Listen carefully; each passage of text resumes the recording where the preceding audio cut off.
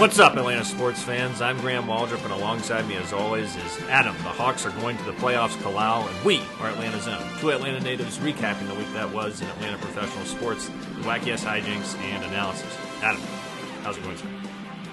Graham, thanks, as always, once again for asking. I really appreciate it. I am doing quite well. Looking forward to, is this our first ever May playoff preview show we've ever done? Yes, because normally the NBA playoffs start in April. I believe the last time the Hawks went to the playoffs. Oh, you're just doing a thing. Well, no, I was thinking in terms, you did get me there, okay. I was thinking in terms of, have we done this podcast with the Hawks going to the playoffs? Yes, the first year we were in the playoffs was the first year of this podcast. In 2017, I believe. Gotcha. No, not true. We probably started later in the year, right? No, we started in like March, I think, of 2017.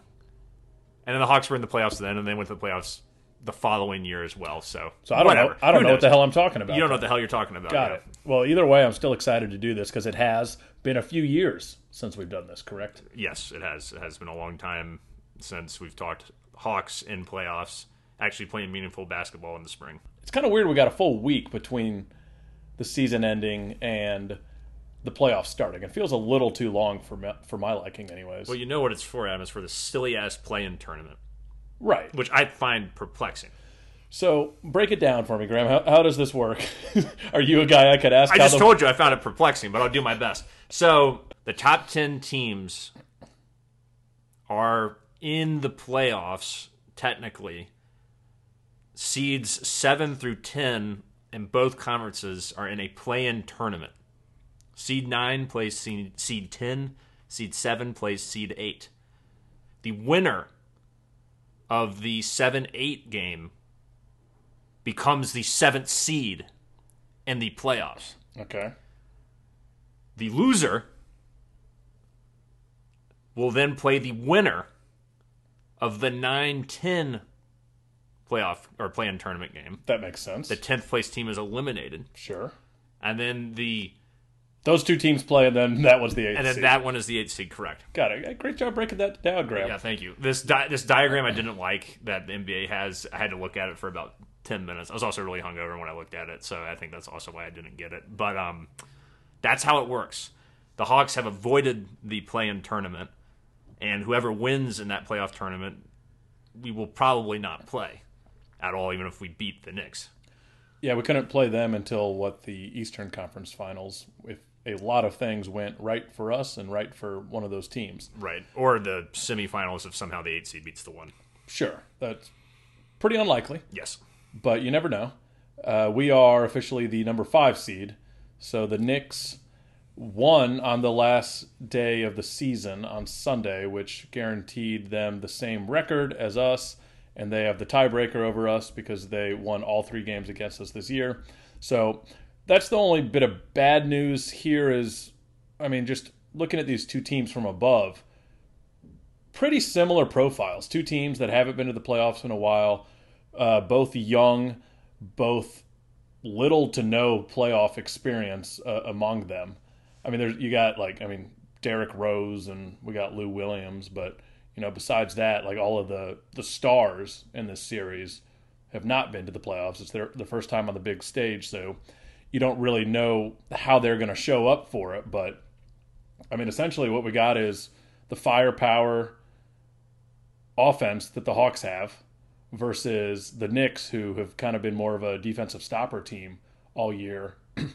And they've got Julius Randle. Yeah, Julius Randle has really taken over this year, been a hell of a player. He leads the team in points per game at 24, rebounds at 10.2, and assists. So he's a triple threat, literally, out there, with 6 assists per game. The dude's been an absolute hoss. This is his breakout year, however you want to word it. Easily the best player on their team, has the highest PER rating at 19.73, which is pretty great, and he plays around 37 minutes a game. They are really dependent on him, though, I will say, in the sense of generating offense, because he's either scoring or he's dishing it out, and most of the time he's scoring it.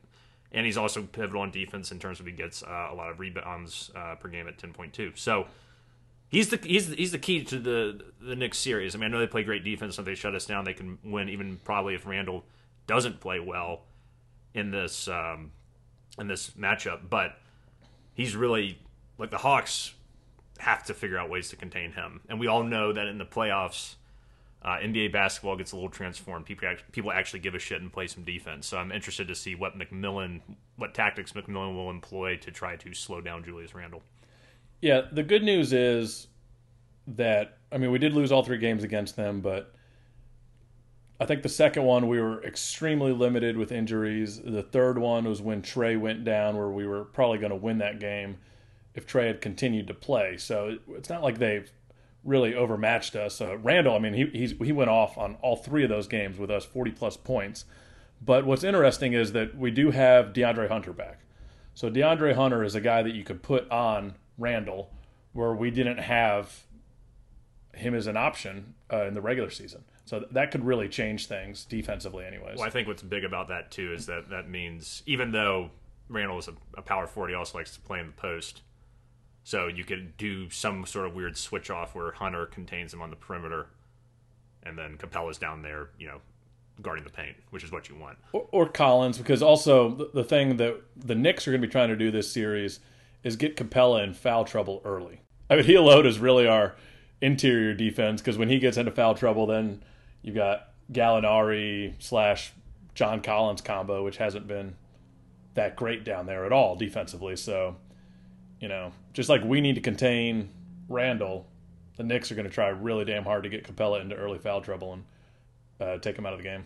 Yeah, and I think, too, given the Knicks' proficiency at being a really good, especially perimeter defensive team, they're also going to turn their attention to Bogdanovich. I don't know why I can never pronounce his name. We're just going to call him Bogey from now on. There you go. As we all know, Bogey's been on fire. Shot over 50% from 3 since the All-Star break. Shot 44% overall from 3 this season. It's been incredible. He's another guy that's got to continue to play at the level he's been playing at for us to win this series. Yeah, I mean, you can say that about so many people. But I feel like if the other guys aren't performing, then that puts more pressure on Trey, and that creates more situations where Trey is jacking up ill-advised logo 3-pointers and shit like that. So the other guys have to do their job so that we can be a more complete team, and the pressure's not put on Trey to try and be Superman. Sure, and I mean, watching this team, there's nothing that would make you believe that Bogey's just going to go cold all of a sudden. No. I mean, and just the sheer depth that we have, maybe 1 or 2 guys won't be going off, but then you get a Gallinari going 8 of 8 from 3 or something crazy. So that's another clear advantage we have is our depth, ability to spread it out on the perimeter and just find an open shooter and take advantage of one-on-one matchups. All in all, I feel pretty good about how our team stacks up against theirs. I mean, their bench isn't bad, though. I mean, they got Alex Burks, Derrick Rose, and Emmanuel Quickley, who are all very solid players. Taj Gibson's a decent player on the inside, too. So their bench is nothing to sneeze at. But I would agree that overall I think the Hawks have a better bench than the Knicks. Yeah, I think, as you said, it is going to come down to strength versus strength, offense versus defense. And it's going to be a really fun series to watch in terms of how these teams adjust. Will the lack of playoff experience bite anyone in the ass? Who's going to be the playoff hero? And the play of the superstars and Julius Randle and Trae Young. And sadly for us, a lot of it could come down to home court advantage, which the Knicks have. And New York City is just conveniently loosening their COVID requirements just in time for the first playoff game for the Knicks in 8 years. So there's talk about them having 8 to 10,000 fans in Madison Square Garden, which would be a big game changer. I read there's only going to be about 10% capacity, but if those restrictions keep lifting, then yeah, you're right. They probably will put more people in there, which sucks for us. Right, and I mean, we had some ridiculous home record, 18-2 under McMillan, us playing at home. So, like we've said many times in NBA, that home court advantage is everything. So, let's just hope we can get split the series up in New York, take care of business at home we have all year. Mm-hmm. And the Hawks did finish the season strong. They're the second best record in the league since April 1st. The Knicks also, for comparison's sake, have had the 4th best record in the league. I mean, I know we said we didn't want to play the Knicks earlier. We know, as you said, they beat us in all the games we played this year, but we also know there's a lot of bullshit there. Either we didn't have guys healthy or people got hurt during the game, etc. But this is probably the most exciting first-round playoff matchup, I would say, in terms of just these two teams are not even like mirror images of each other, but they complement each other really well. They're like complementary teams or complementary colors. Blue and orange is a complementary color in the sense that they're opposites, but they also like attract in a way. Like you want to see the dynamism of this matchup because of the contrasting styles of play. And I think it's going to go 6 or 7 games. It's going to be a hell of a series. We haven't talked really about the coaching matchup. They got Tom Thibodeau. People remember who used to be the coach of the Chicago Bulls when they were championship contenders. We have McMillan. Thibodeau has had a lot more playoff success than McMillan. McMillan, one of the reasons he was not re-signed to be the Pacers head coach was because he was swept in the first round of the playoffs in back-to-back seasons. So there's a lot of people being like, oh man, McMillan's not a playoff coach, et cetera, et cetera. But I would argue this is definitely one of his more talented teams he's had, and they are hot as hell. So history certainly matters, but this is also new history can be made too. It's a completely new team for him to work with, although he's struggled in the playoffs with every team he's had so far. So that's another thing to keep an eye on. And to make matters even worse, if you want to continue to be a student of history, his teams are 1-11 in their last 12 playoff games, and overall he's 17-36 in the playoffs. Yeah, so not so great, especially recently. You know, on paper you'd say they have the coaching advantage, for sure, but it's going to come down to a lot more than that. And we don't really have a full definition on when. We know the game starts on Sunday.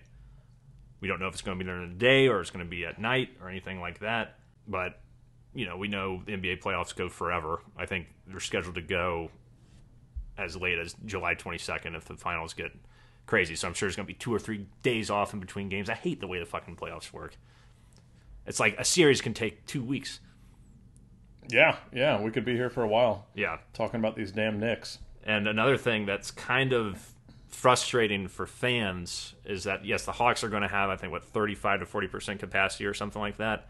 I was checking out playoff tickets at them. I was like, we got to go to the at least one of these playoff games. $145 a pop to sit in the upper deck at State Farm Arena. They must have really, because I checked it a couple of days ago because I got family coming into town this week, and I was like, oh, we can go to a damn playoff game together. That'd be fun for them. And when I had checked it, they were all like $200+. I was like, okay, God. No, we won't go to a damn playoff game. Yeah. I do not believe that during normal times they would be that expensive. No. The last playoff game I went to was the last year we went. We had Dwight Howard playing the Wizards.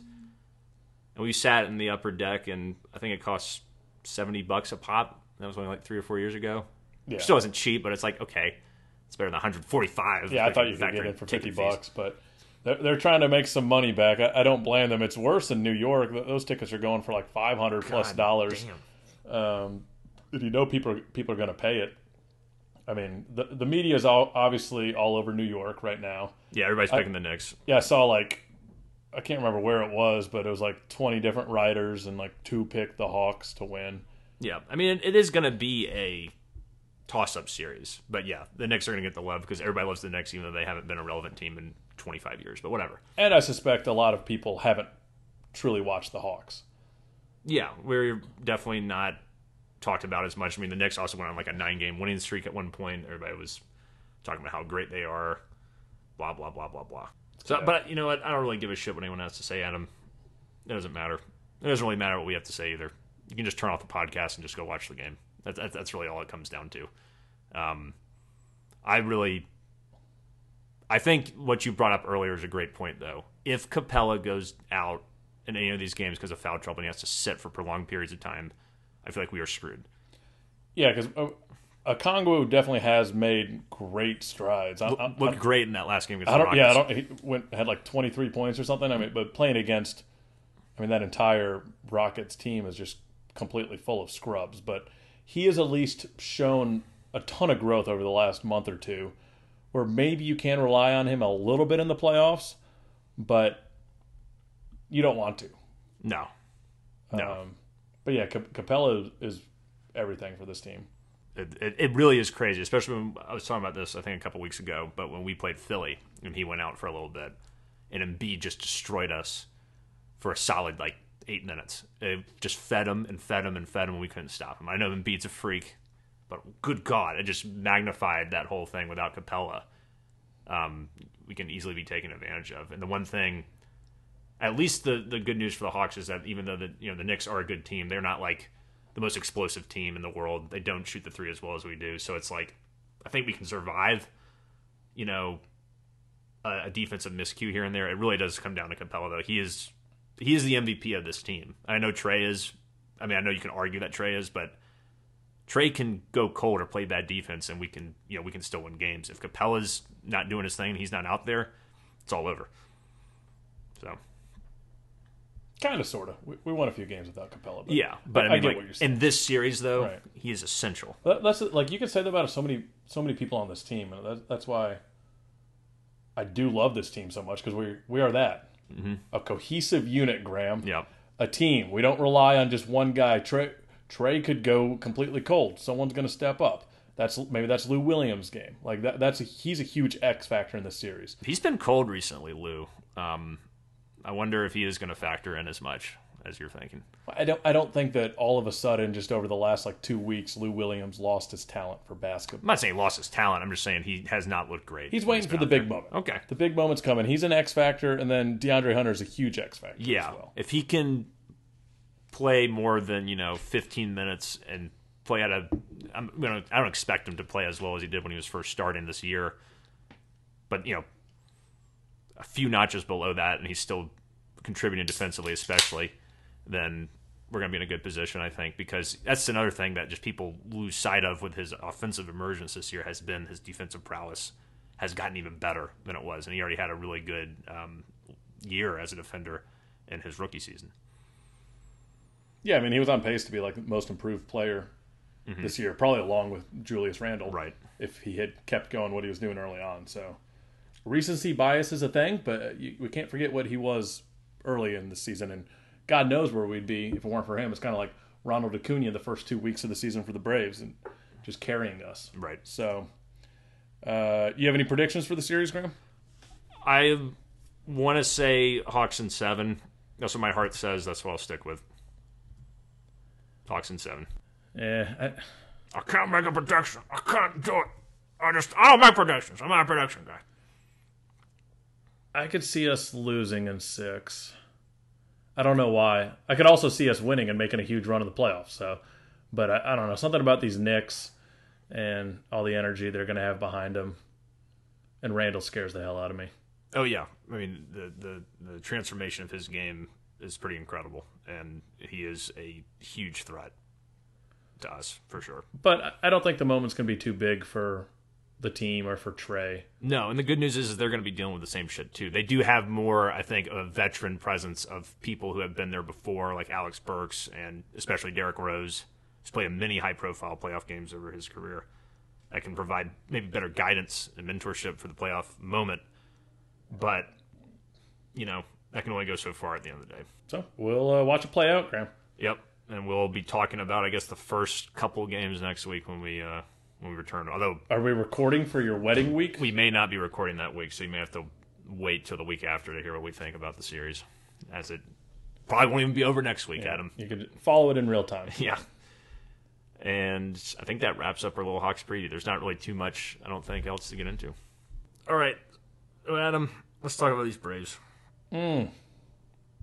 What a roller coaster this team is, huh? They are so streaky. They're either kicking ass or, for the most part, they're getting their asses kicked. But it's not even streaky. It's like short streaks. Right, it's like 3 games, 4 games. You feel good for them about them on Wednesday, and then come Sunday, it's terrible. Yeah. And then the Blue Jays come into town. Kick your ass. And it's god-awful. But then, so I was feeling good about them come Sunday morning, Sunday evening. I don't know. Yeah, it was so weird watching that game Saturday night. Freddie hits his 250th home run. We're hanging out. It's a good time. Good pitching. We just dominated the whole game. It was like, this is what we should be doing. I didn't even watch the Sunday game because when I was so hungover and I was like, I do not want to go on a Braves roller coaster today. I could just feel something weird was going to happen. That sounded like a very bizarre game. Yeah, Sunday was wild. So this was against the Brewers to actually, get into podcast talk. Right. Playing the Brewers, won the first 2 games of the series in pretty dominant fashion. And then we got your boy Yanoa on the mound. So it seems like, we got a potential sweep here. And he just didn't have it that day. Like, he wasn't as crisp as he has been. And we will get into what happened later that day to Huascar. I watched a little bit of it, and then I was like, I got to go do something with my life. Went to mow the lawn, see that we're down 6-0 at one point, and Jesse Biddle's in. I was like, okay, good choice to not just sit and devote your day to this. We end up down 8-0. I'm completely giving up, and then I check Twitter real quick, and I see Freddie Freeman just hit a grand slam. That was the fastest comeback I've ever seen, 8-7. Yeah, I mean, Freddie hits his... Now, remember he hadn't hit any grand slams for like 10-plus years? Yeah, now he's just... Now he's got 3 in like the past 2 seasons. Right. And he started turning on big time offensively. Yeah, he's been awesome. I mean, I don't think we ever doubted Freddie. No, but over the last week and a half or so, he's been really good. He's been an absolute stud. So the big controversy in this game was after we make this huge comeback, to get back to 8-7, Snit brings in Tomlin to pitch the 7th inning. And, I mean, he's been really bad the last 3 or 4 outings. And, of course, he does give up another 3 runs. We put 2 more runs up on the board off, like, the Brewers' studs of relievers and Williams and Hader, but we end up losing by 1 run because the bullpen, once again, couldn't hold a lead. This bullpen is a disaster. It is. So people were killing Snit, obviously, for that decision.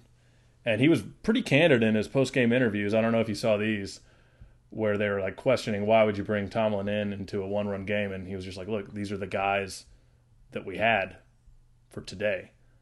Like, in a 162-game season, we can't... I mean, Minter, we've already seen how much Minter's been overused. Matzik has been way overutilized. Will Smith... Martin just came back and pitched 2 out of 3 days. Like, I mean, we were down to, like, Tomlin, Jackson, Newcomb, and Jacob Webb. Like, what are you going to do? Yeah. You know? Like, you can't throw these guys every single day. And Webb's been terrible. And Webb has been terrible. So, you know, I understand frustration in Tomlin, but we just don't have the numbers we had last year. That's what it comes down to. So, like, I'm constantly going back and forth in my head. What's the issue with this team? Is it the starting pitching? One day it is. Is it the bullpen? A lot more days it is. Is it the offense? Some days we look great. And then that first game against the Mets last night, we have 3 hits, I think, for the entire game. Yeah. And one of those is Max Fried. So it's like... He was the first one to get a hit. Yeah, it's like we just can't put it all together. But I think... At the end of the day, the bullpen is the biggest issue right now. Yeah, the bullpen blown tons of save opportunities, not be able to hold leads or keep us in games when we are down. And I'll say this. I know Tomlin has delivered before, and I don't think he's a terrible pitcher or anything like that, even though the ERA would suggest differently in the whip. But the problem with Tomlin in today's baseball is that he has to be perfect every time he goes out in terms of if he wants to be effective. Because he doesn't have the most movement on his pitches. His velocity sucks. So if he doesn't locate perfectly and induce weak contact, he's trash. He's a trash pitcher if he doesn't do that. And if he's not on, he can't get by on his stuff. Like, for example, if Chris Martin's stuff isn't on, but he's still throwing gas, and he's able to, he leaves a pitch in the middle of the plate, somebody might miss it because he's throwing 98. Josh Tomlin's throwing 89. And if he's not on, he's laying, softballs in there, he's going to get killed.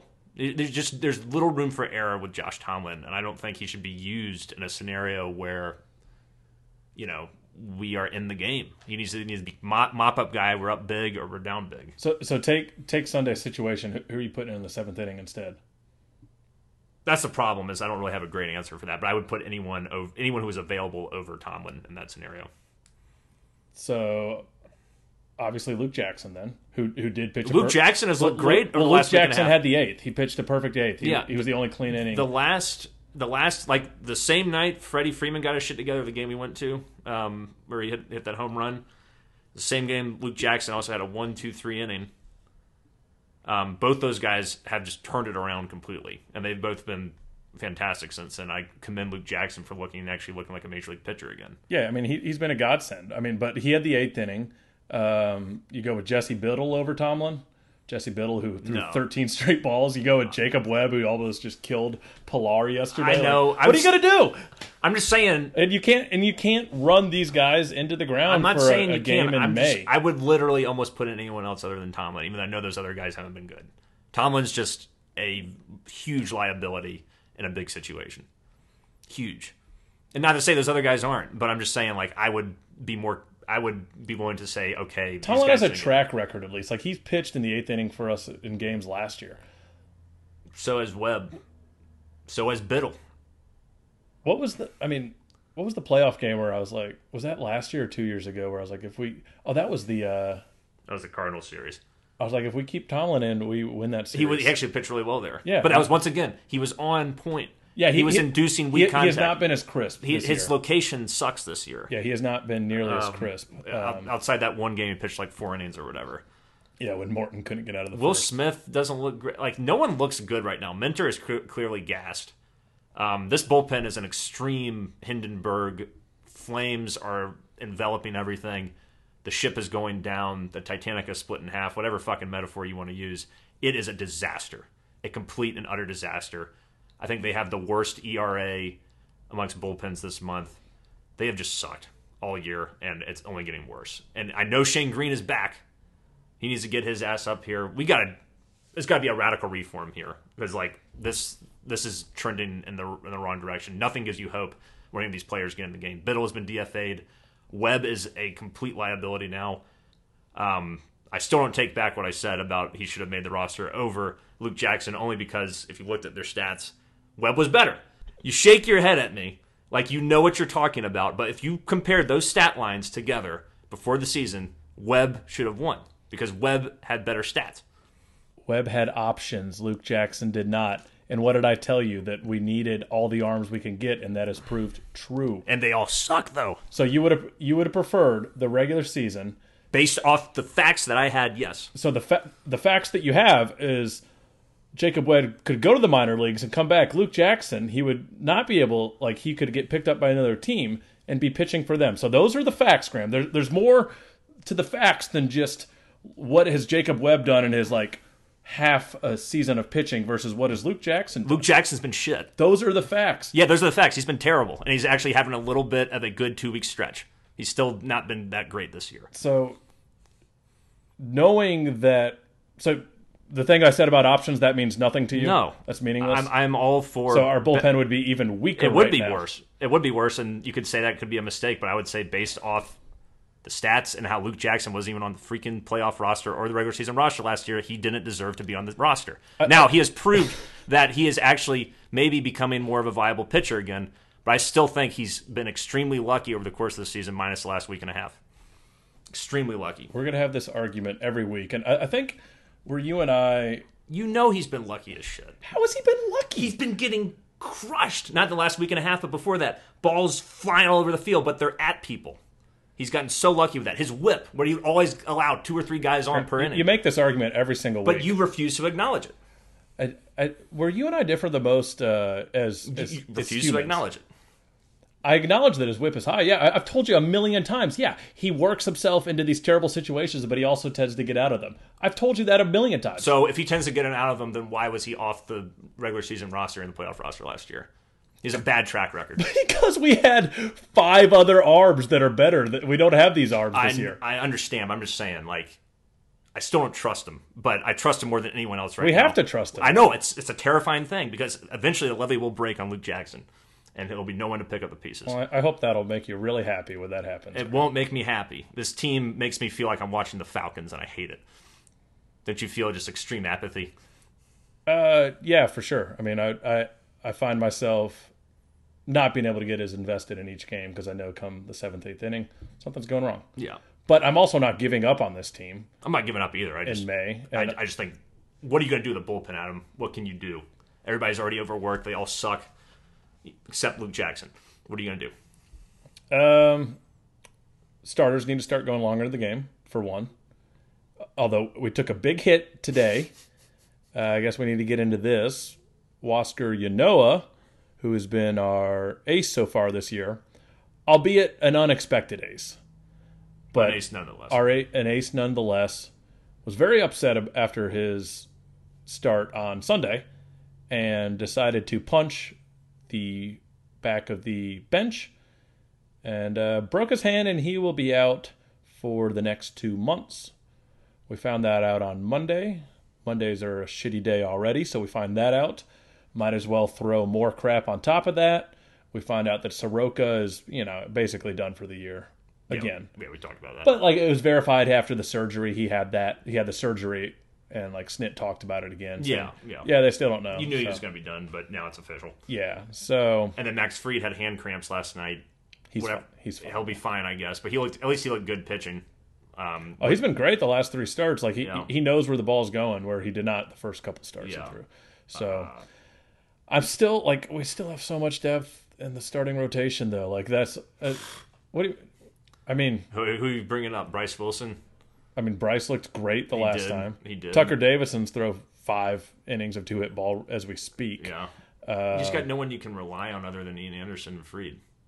Morton sucks. Smiley's been really good the last 2 but times. Morton sucks right now. He's dog shit. Right now, but I don't. As the old heads always say, he's got a back of a baseball card. Oh, please. Let's talk about what he's doing right now. Yes, the track record indicates that, he is a good pitcher.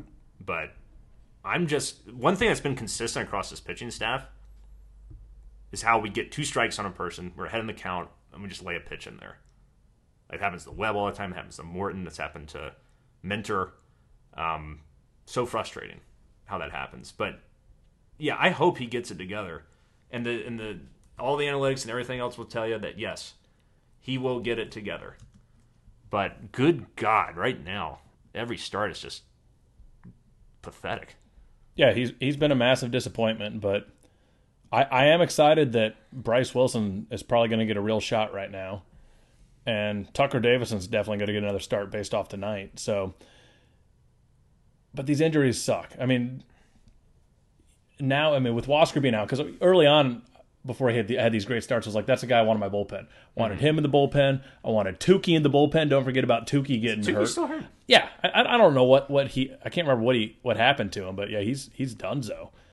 Transaction that happened this week that at the time was just a depth signing, but now it might be someone we actually use. We signed Tanner Roark, who used to be decent with the Nats. I think he's had a tough couple of years probably. He has. I'm sure you're going to say he's the worst pitcher that has ever existed, and he doesn't deserve to even have a baseball glove. He's that bad. It's up there. He's been worth negative .4 WAR last year and negative .3 WAR this year.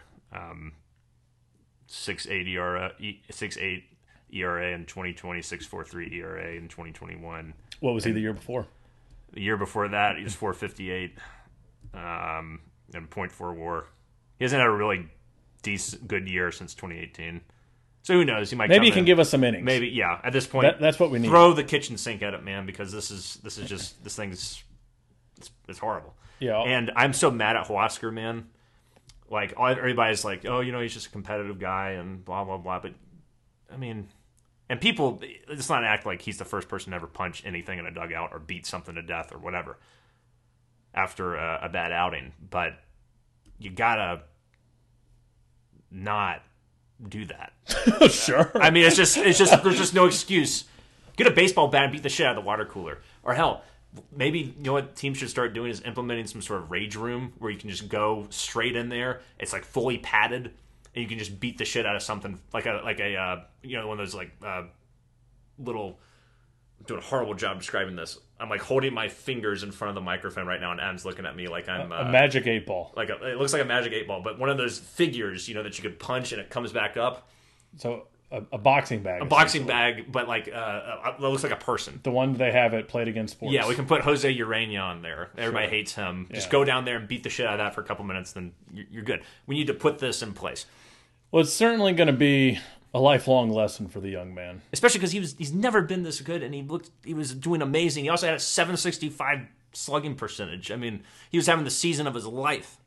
And he blows up after one bad start, and that's just so disappointing for him, and I'm mad at him for that because I've been so impressed by his ability to go out there and perform, especially with just 2 pitches and keeping guys off track and just pitching out of his freaking mind. I mean, it was such a great run, and for it to end this way, it's just the most true to Atlanta thing that could possibly happen right now. Yeah, he's certainly more upset than you are about it. I'm sure. A guy who, I mean, he didn't think he was going to have a roster spot this year. And No. it just sucks because one of these young guys finally just, I mean, Ian Anderson, he's a different breed. But one of these other, like, more fringe young guys finally just, like, does fully take off. And it's like, okay, here we go. We're rolling. And then to get sidelined by this type of injury just really sucks. But what are you going to do? Next man up, Bryce Wilson, Tucker Davidson, now's your time. You could be that guy now. Yeah. It just would have been nice if we could have had like Klosker go in strong, Anderson free, then you got a solid 3-man rotation. Maybe Morton figures his shit out. You also got Wilson in the mix. You know, now this depth that you keep talking up will be certainly challenged. Yeah, let's see what these guys got. But to answer your original question, yeah, get some length going from these starters a little bit. Get Shane Green back into the mix, and we just need some better luck. I don't know. I still think we're going to be fine. I don't look at this. I'm starting to get really concerned. Do you look at this Mets team and think they're that great? I'm not that impressed by them. The thing is that they have more injuries than we do, and they're still winning games and going out there and getting it done. And they have been. Trust me, I know this because I had like 3 Mets on my fantasy baseball team. They're all on the injured list. You're damn expert. Yeah, I'm a total expert. But they were talking about it last night, how they're missing like 6 lineup regulars right now, and they're just pushing through. So imagine when they get those guys back. Their pitching has been one of the best in baseball this year. They're missing DeGrom right now, but their bullpen's been really good. Their rotation has been top of the league in WHIP and ERA, and they're getting it done offensively with a ragtag group. So when they get all those guys back, Nimmo and J.D. Davis and others, they're going to – I don't know. I mean, I'm not saying that they're going to – it's too early to tell what's going to happen, but I'm just saying they look a hell of a lot better than we do, and they're dealing with maybe not as much shit as we are, but certainly a lot of injuries. I don't know. You're such a Mets fan now. I'm not a Mets fan. I just try to keep track of the other teams in the division. You seem pretty scared by the Mets. I am scared by the Mets. I'm scared more so not of the Mets, but of the Braves' tendency to self-destruct. There are so many games this year that you can look at that we've had the lead or we've been in a close game and we're just not getting it done, and people continue to underperform. I'm going to take I want to give you a scenario, Adam. I'm going to give you 2 stat lines. I'm going to ask you, which one would I prefer? Which one would you prefer? I feel like I've tricked you with doing this exact same thing before. You have. This is a little payback time here. So I'm probably just going to choose the worst stat line then. All right. Well, then I'm going to make a really funny point if you do that. Okay. So 292 batting average, 404 on base percentage, 415 slugging percentage. Slugging percentage isn't that great, but the other stats pretty good. Now you got 207 average, 271 on base, 360 slugging, and a negative .3 WAR, and that other guy had a .9 WAR. Who are you batting first? Who are you batting first? Well, like in the order. Who should be batting before the other person? The first guy. Yeah. With the higher WAR. So that's Austin Riley compared to Dansby Swanson. Continuously, Snicker is batting Swanson before Riley, and I cannot put my finger on it as to why he's doing that. Seems to be no rhyme or reason. Your boy Austin Riley is actually kicking ass, even though the power still hasn't really come out yet, even though he hit a home run last night. But he's got the best on-base percentage on the team. He needs more at-bats. Yeah, it's definitely time to move him up. And I'll even make the argument that we were doing on our little Atlanta text thread today. I want to see Orlando Arcia. Yeah, guy has been killing it. Was he hit 9 home runs in Gwinnett or something like that? Something ridiculous. Yeah. You know, he's the guy that we traded for from the Brewers that Graham and I got into a ridiculously stupid conversation, an argument about for way too long. And the main point of that argument should have been, we need Arcia and Adrianza on this team. At this point, yeah, it's looking like it.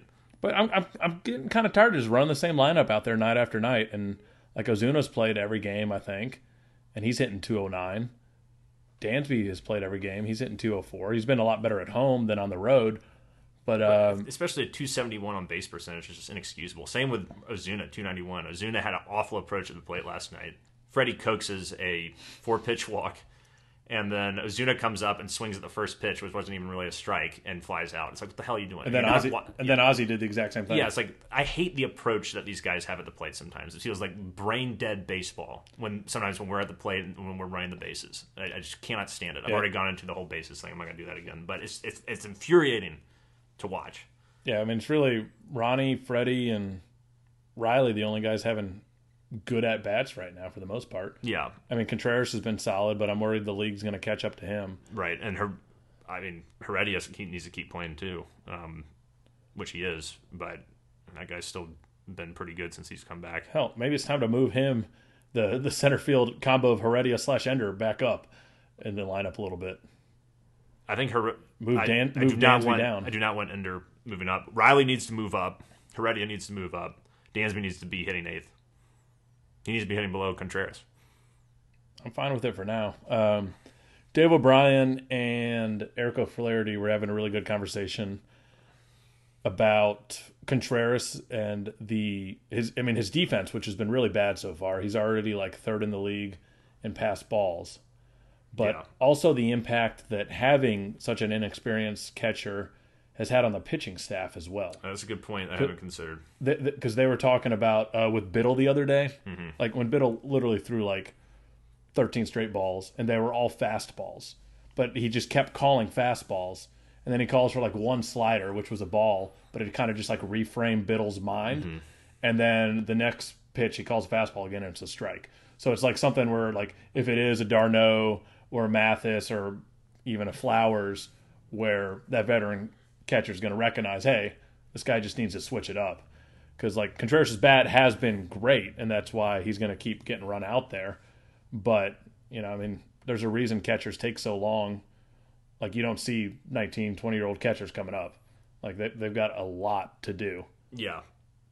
That's a good point. And maybe you can attribute some of that to the pitching staff has been bad all year, but yeah, it probably doesn't help if Contreras is doing that. That's a really good point by O'Flaherty and yeah, Ryan. Those guys, if you want to be informed about baseball, listen to 70-50. Don't listen to us. 70-55 is real. Like that was just like some good shit. Because like they were bringing up everything about like the managing bullpen, and it's like being a baseball manager isn't just about winning today, Of course. Like you have to be able to, because they were talking about how, like, think about, and Flaherty mentioned himself, like that 2012 team where our bullpen was Venters, Kimbrel, and O'Flaherty. And it was unstoppable. And then look what happened in the next year when they failed down the stretch. And then, like, Venters and O'Flaherty all ended up with injury issues. In 2013. Yeah, I mean, and that was the thing, too. Like, Bobby Cox in 2010, Venters' rookie year, ran him out, like, every day. Like, he had, like, 99 appearances or so. It wasn't that much, but it was, like, over 75 or something like that. Well, it was, like, everyday Johnny. In the 80s, and that's what, like, Minter and Matzik are both on, like, pace for right now, is in the 80s appearances. Yeah, which is crazy. So I get Snickers. And Snickers got to be frustrated, too, because he probably, even though he said, yeah, these guys need to be able to step up, it's like no one's really stepping up right now.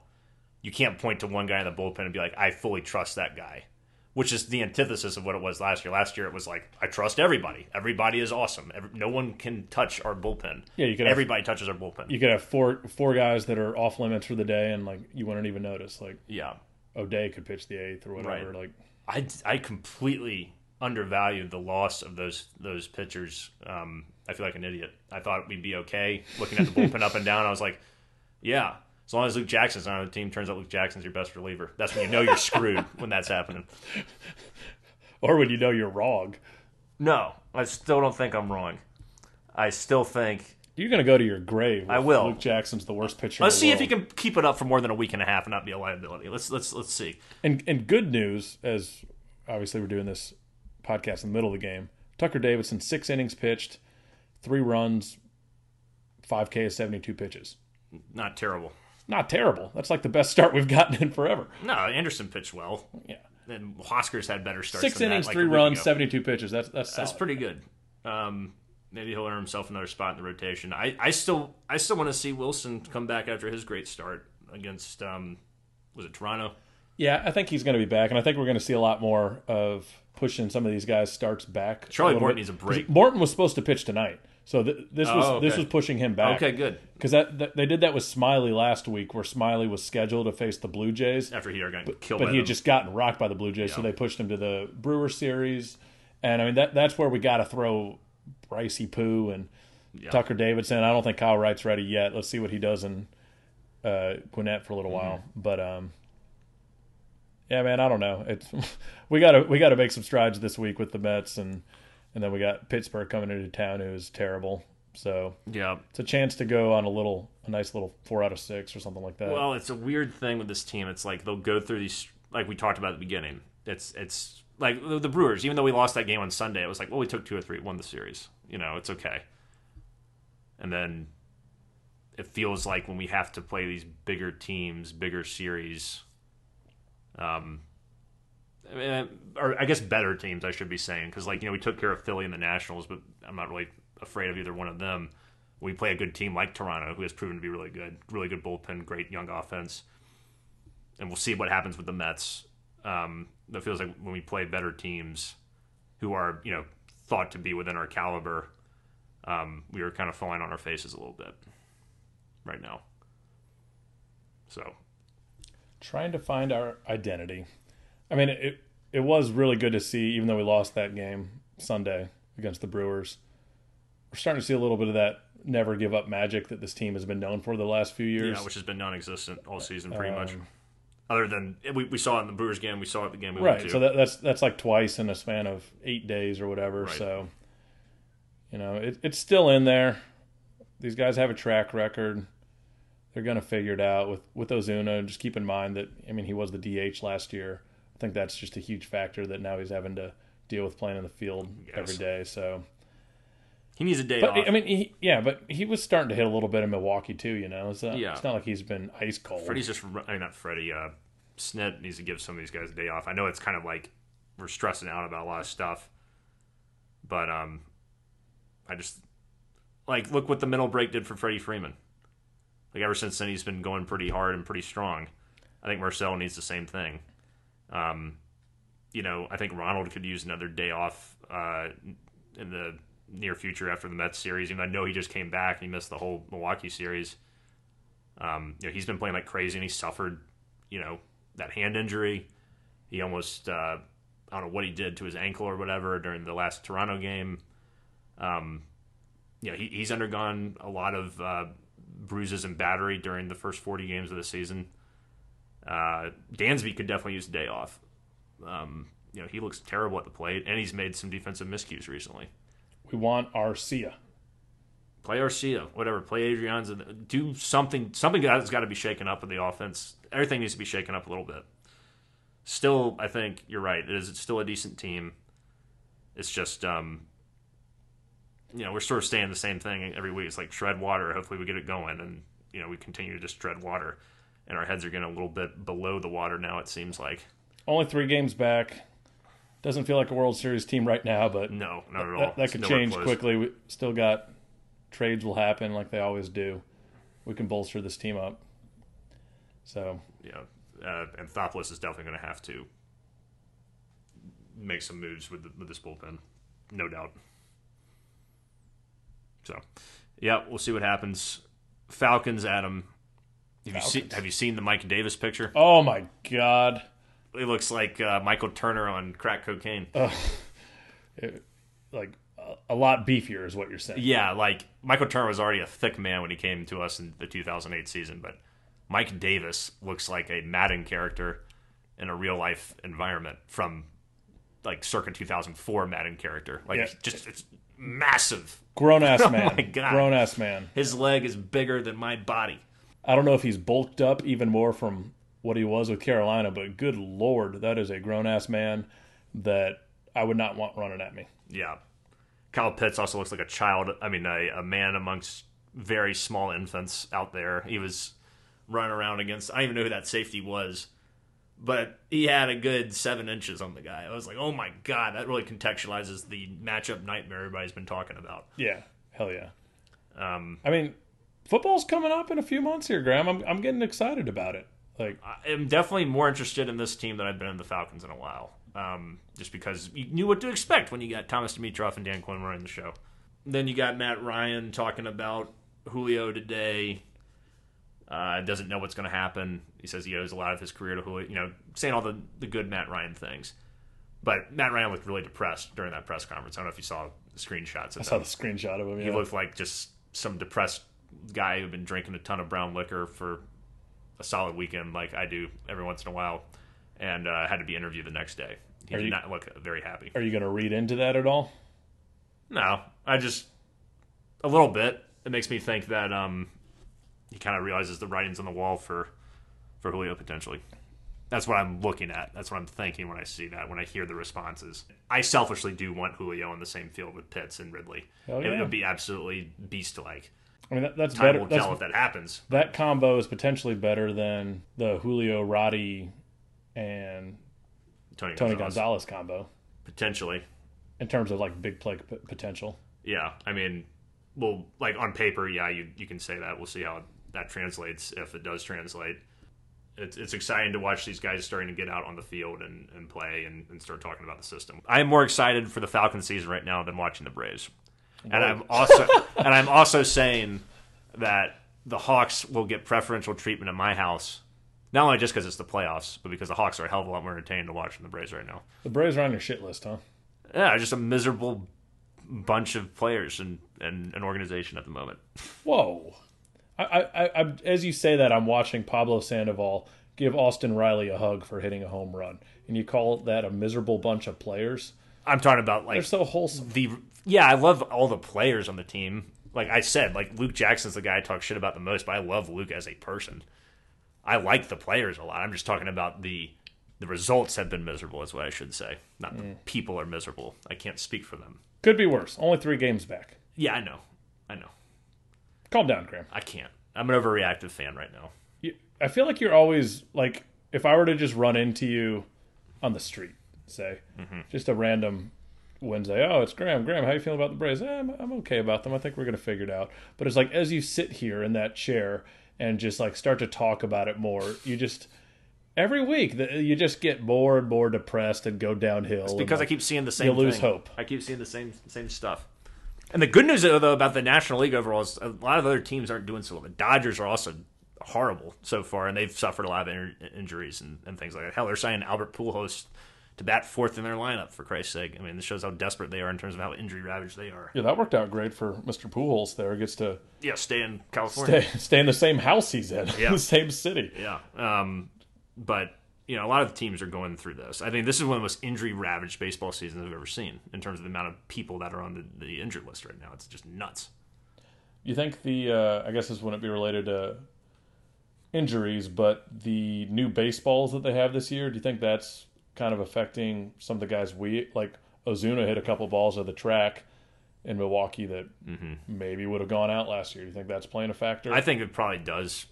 I don't think it's huge, but I think it's enough to say, home runs have not been as rampant as they have been last year. Last year, it was like everybody was playing on a T-ball field, it felt like. Yeah, which kind of sucked.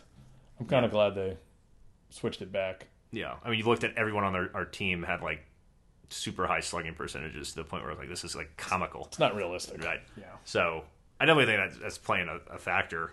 And I hope it's not playing a factor to the point for Marcel, where it's he's resorting back to some of his last years and with the Cardinals where he wasn't as good. I don't know. That's all speculative. Sure. I still like Marcel a lot. I think he's still got a lot to offer. It's just I think the reason I'm so frustrated, and we've talked about this before, is we have such high expectations for this team. We know what they're capable of, and it drives you nuts when they're just not getting the results you want. What life lesson can you learn there, Graham? Expectations suck. Don't have them. Yeah. Don't try. Exactly. Keep them low, and you won't be disappointed. Right.